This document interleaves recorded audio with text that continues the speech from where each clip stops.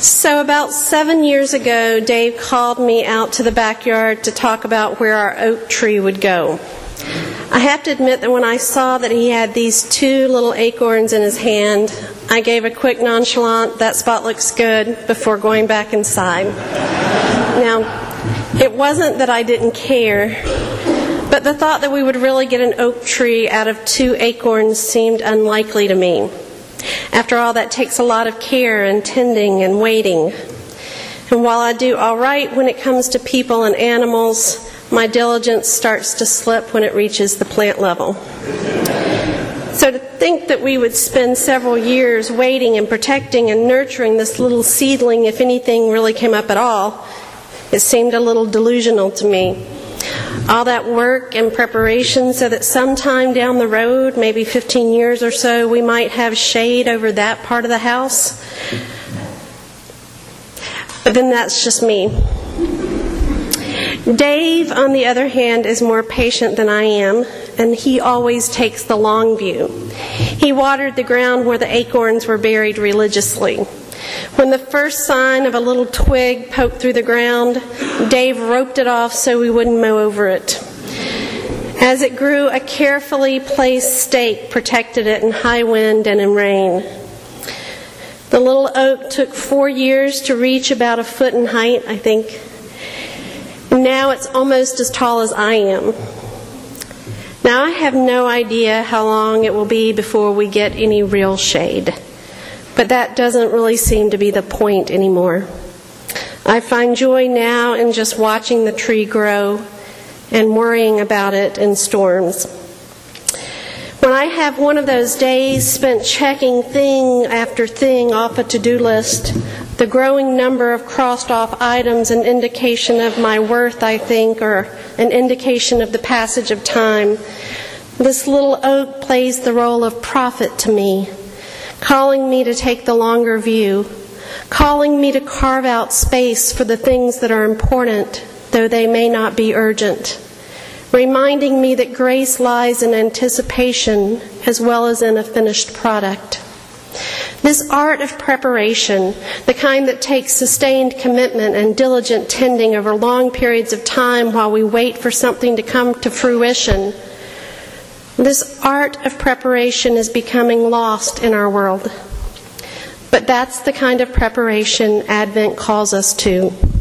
We see this theme of preparation in today's readings. Baruch was the secretary of the great prophet Jeremiah. This book that bears his name is reportedly a letter written by Baruch while he was exiled in Babylon to the people and the priests in Jerusalem. We see in today's reading that Baruch sends words of consolation and hope. Look to the east, because God will bring the scattered children of Jerusalem home with great rejoicing. Of course, the way has to be prepared for this to happen. The mountains made low and the valleys lifted up to form level ground so that Israel can walk safely.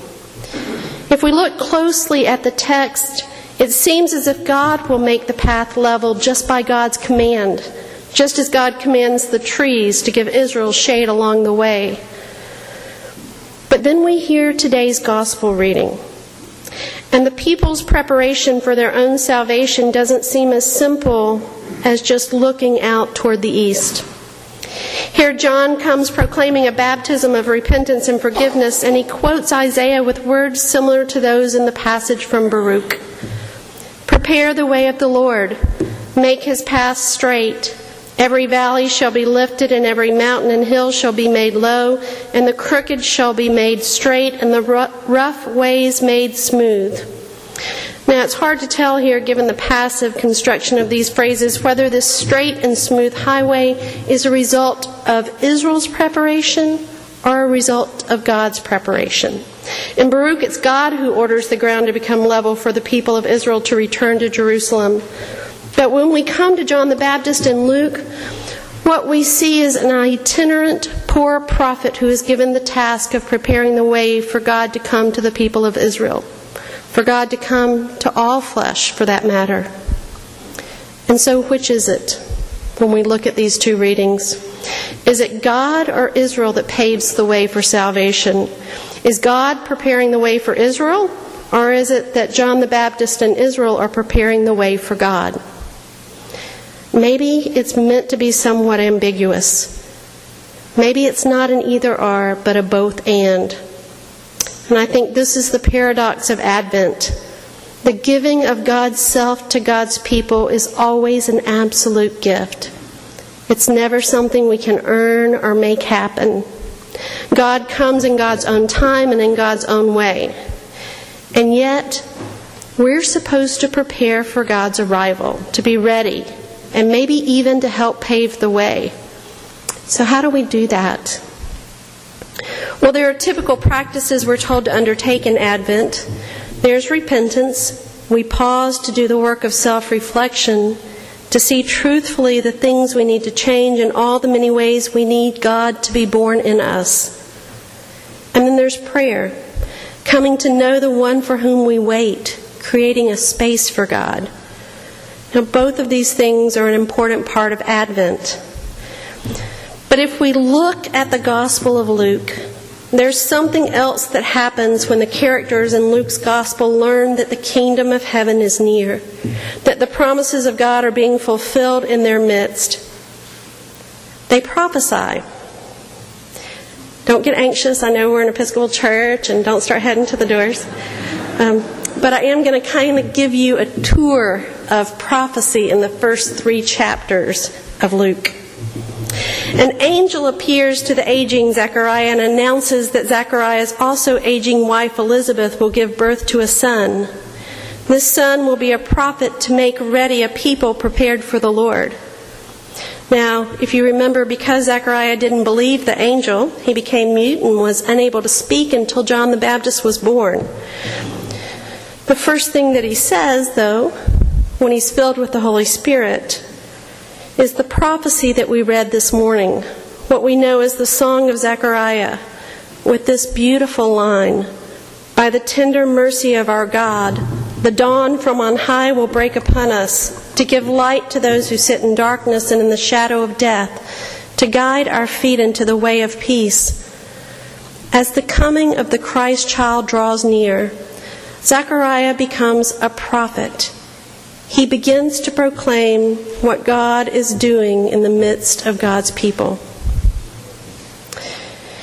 When the pregnant Mary visits her cousin Elizabeth, Elizabeth is also filled with the Holy Spirit and proclaims, "Blessed are you among women, and blessed is the fruit of your womb." Then Mary responds with the song that we know as the Magnificat, declaring the greatness of God and saying, "He has brought down the powerful from their thrones and lifted up the lowly.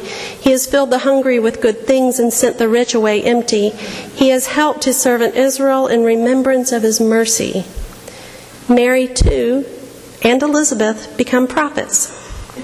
When Simeon meets the infant Jesus in the temple, he makes his own pronouncement. He has his own song to sing. "Master, you are dismissing your servant in peace according to your word. For my eyes have seen your salvation, which you have prepared in the presence of all peoples." And then in today's reading, John the Baptist later then proclaims the words from Isaiah that we have in our gospel reading. "Prepare the way of the Lord, and all flesh will see the salvation of God." If we look at how ordinary people in the Gospel of Luke respond to the coming of Christ and to this new thing that God is doing in their midst, they respond by becoming prophets, by proclaiming freedom to those who are enslaved, healing to those who are sick, plenty to those who live without, peace to those who know no peace. This seems to be how one prepares the way of the Lord. And so this kind of begs the question, what will our preparation look like this Advent? How will we wait for the coming of Christ? If we are true to the biblical tradition, our waiting will include some prophecy. Maybe that will include words, and maybe we will be prophets by our actions, proclaiming the coming of Christ into the world every time someone hungry is made full, every time dignity is shown to someone regardless of their skin color or nationality or religion, every time forgiveness replaces revenge, hope overcomes despair, love edges out fear. This is how we proclaim that God is making all things new. This is how we prepare the way of the Lord. That long preparation that lasts not just the season of Advent, but our entire life. And here's the thing, here is the grace. In this act of preparation, we find the very thing for which we wait, the very thing for which we prepare.